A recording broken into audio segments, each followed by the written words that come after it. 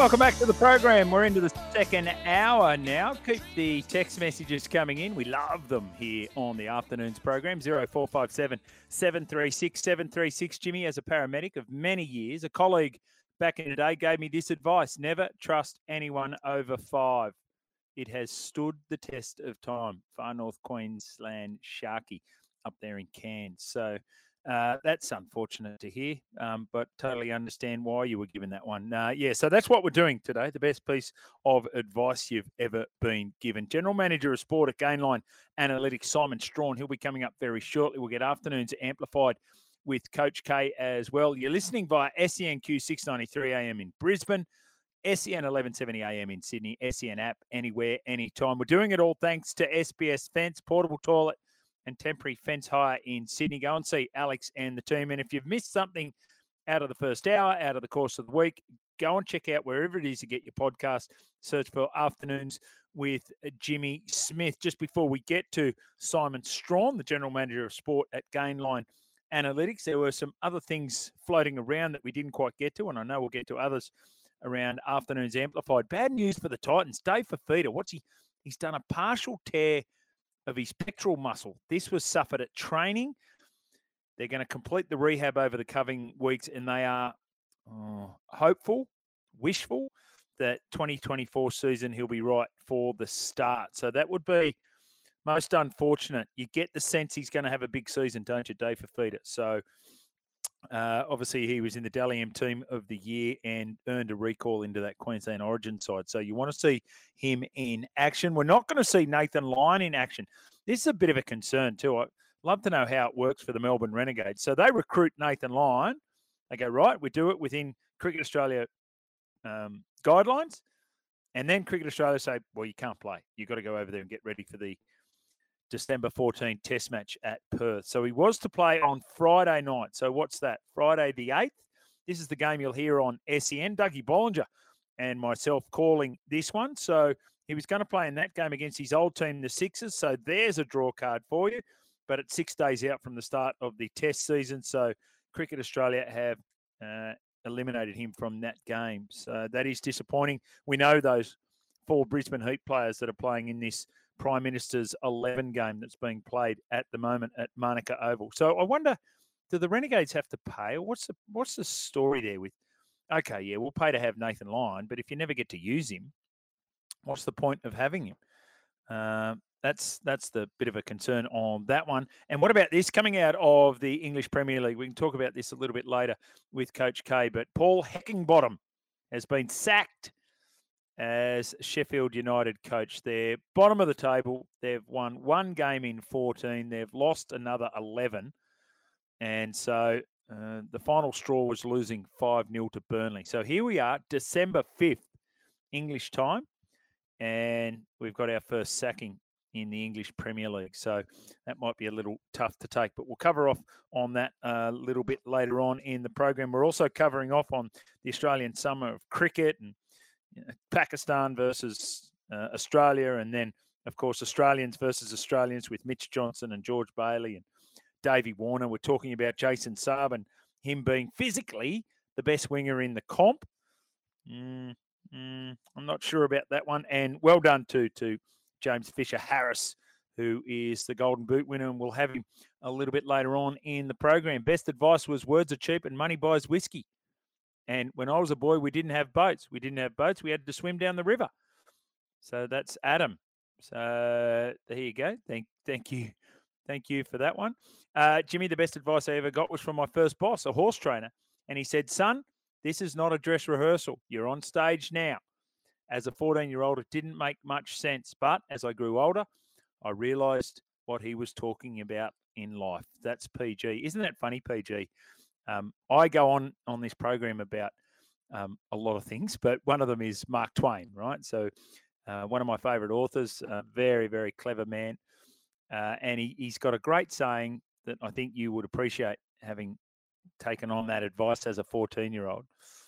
And he said, when I was 14, I thought my father knew nothing. And when I was 22, I was amazed at how much he'd learned, which is a little bit what you're horse trainer said to you right there. So the best piece of advice, the Logan Warrior, the best offense is a good defense. That's the best piece of advice that he was given. Keep sending them in, 0457 736 736. The open line number, 1300 01 1170. Up next, Simon Strachan.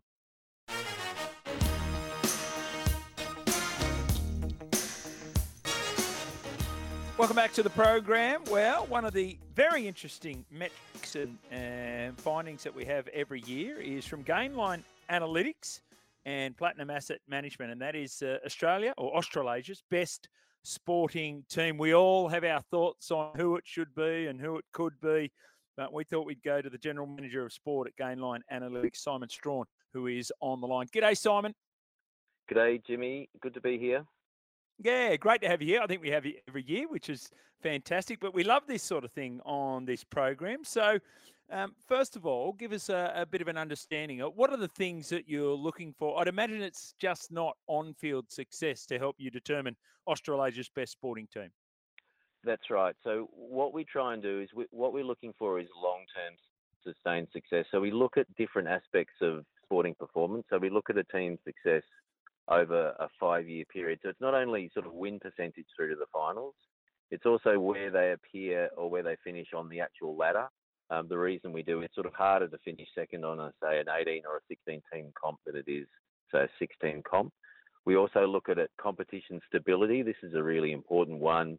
Obviously, with competitions that maybe have a new franchise, sometimes teams get easy wins, and there's also player fluidity when you have startups or teams, the competition shrink or expand, there's players moving around, that changes the dynamic of teams. So that's a factor as well.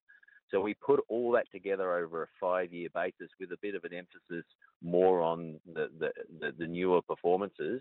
And we put that together to understand how teams have performed over that period to identify really good long-term governance decisions about teams that have performed over that period of time. Now, this is across all major competitions throughout Australasia. So we're literally talking more than 20 competitions, more than 200 teams over more than 8,500 games over that 5-year period. Yeah. So do you actually put into context its strength, relative strength on a world stage? So, for example, if we're talking about the AFL, obviously that is the best AFL competition in the world. It's the only AFL competition in the world. The NBL is openly acknowledged by people in the NBL as an intersectional league, and that is, we know the NBA is the best on the planet, but we still have this great product here in the NBL. Is that sort of thing taken into context as well, Simon? Yes, in a way, and by the same way, that factor is there. But we talk about, say, water polo, and people say, well, water polo, is there a water polo competition in Australia? Well, definitely there is, and they're the same athletes that represent Australia in the Olympics that get medals or world championships. So they are absolutely quality world-class athletes. And we know some of the NBL teams have gone away to the States in those preseason games. And yes, they may have played depleted NBA teams, but they still get the odd win. So it's still a quality competition, and athletes are choosing to come and play the NBA. So, but ultimately, it's the NBL, it's the league here, who is choosing to develop their team that can win in that league. And so there are decisions made in the context of the league as well. Yeah, right. And do you differentiate women's competitions as opposed to men's competitions? And also, for example, if you're looking at the Parramatta Eels have an NRL side. They also have an NRLW side. And in netball, I'm pretty sure it's the GWS Giants. They have a GWS Giants women's AFL team. They also have a netball team as well. So is all that taken into consideration as well, Simon? Yep. So we include every competition regardless of who's playing it. So men's teams, women's teams, and also esports. So there's actually one esports team that's appeared in the top 25. And so They still recruit, they still train. They just happen to play online as opposed to play physically. So it's really about what can we learn from these organisations, regardless if it's men's, women's, online, etc., about how they create that long-term sustainable success. All right, without further ado, better tell us, Simon, who is Australasia's best sporting team for 2023? Well, I can tell you after a beautiful morning on the foothills of the mountains, I can tell you that the Penrith Panthers this year are the number one ABST 2023 team, and this will not come as a shock or surprise based on the three-peat and 4 grand finals in a row. And this is a great testament, I think, to that organisation, that you can trace back to almost some decisions made in the organisation as far back as 2014, 2015 that started putting together the process that is behind those premierships. And when we talk about long-term sustained success, about building that, the Penrith Panthers is that perfect model. Yeah. Are there any in particular decisions made a long time ago, 2014, 2015, that you think are now bearing fruit? You know, lots of people famously talk about Gus Gould's 5-year plan, and it took a little longer than that. And all these other clubs now have a different perception of a path to success. Is there anything in particular that you could identify from there, Simon? It's really around the emphasis on their pathways and using their juniors. And you can see it in their squad. You can, if you basically trace back a lot of their players, you can see where they've come from, and it's actually having confidence in their pathway. It was a little bit like Richmond AFL club after their 10-year plan back in 2010, and the confidence they had during that process. But it also, the great thing about this study is it does highlight the different relationships of performance in different competitions. AFL, for example, tends to have a boom and bust philosophy around winning premierships. They tend to hold players together and they fall off a cliff, where competitions like the NRL and even Super Rugby, the Crusaders, for example, that came third this year, that won the competition last year, tend to really rely on their pathways so they can sustain more. So different competitions have different dynamics, which is a really interesting outcome when we do this research and when we look at all these different sports. And the other thing is that those big comps don't have a monopoly on good decision making. So a lot of these little golden nuggets that we see in these competitions that people don't necessarily know about or are not necessarily prominent, I think, you know, a lot of organisations can probably look at those and learn a few lessons. Can you give us your top 5 according to Platinum Asset Management and Gainline Analytics, please, Simon?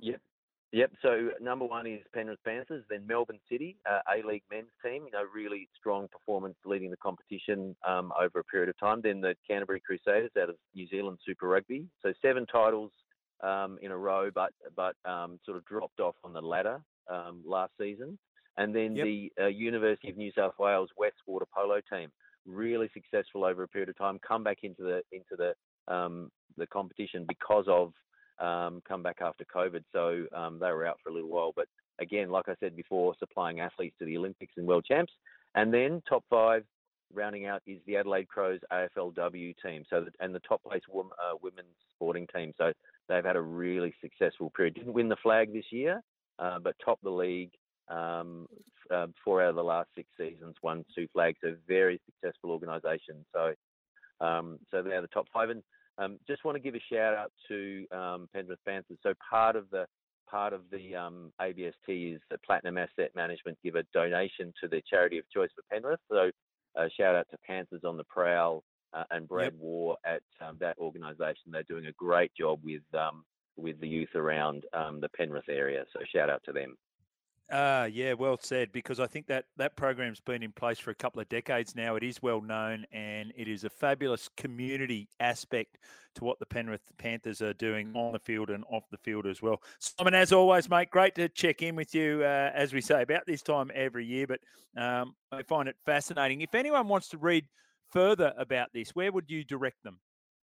Yeah, so look up on our socials at GL Analytics on Twitter or X, and you'll be able to see the various notifications through that, and you'll be able to find that. And the various notifications, we'll put out some socials over the next few days, looking at the various categories of the ranking over the next few days.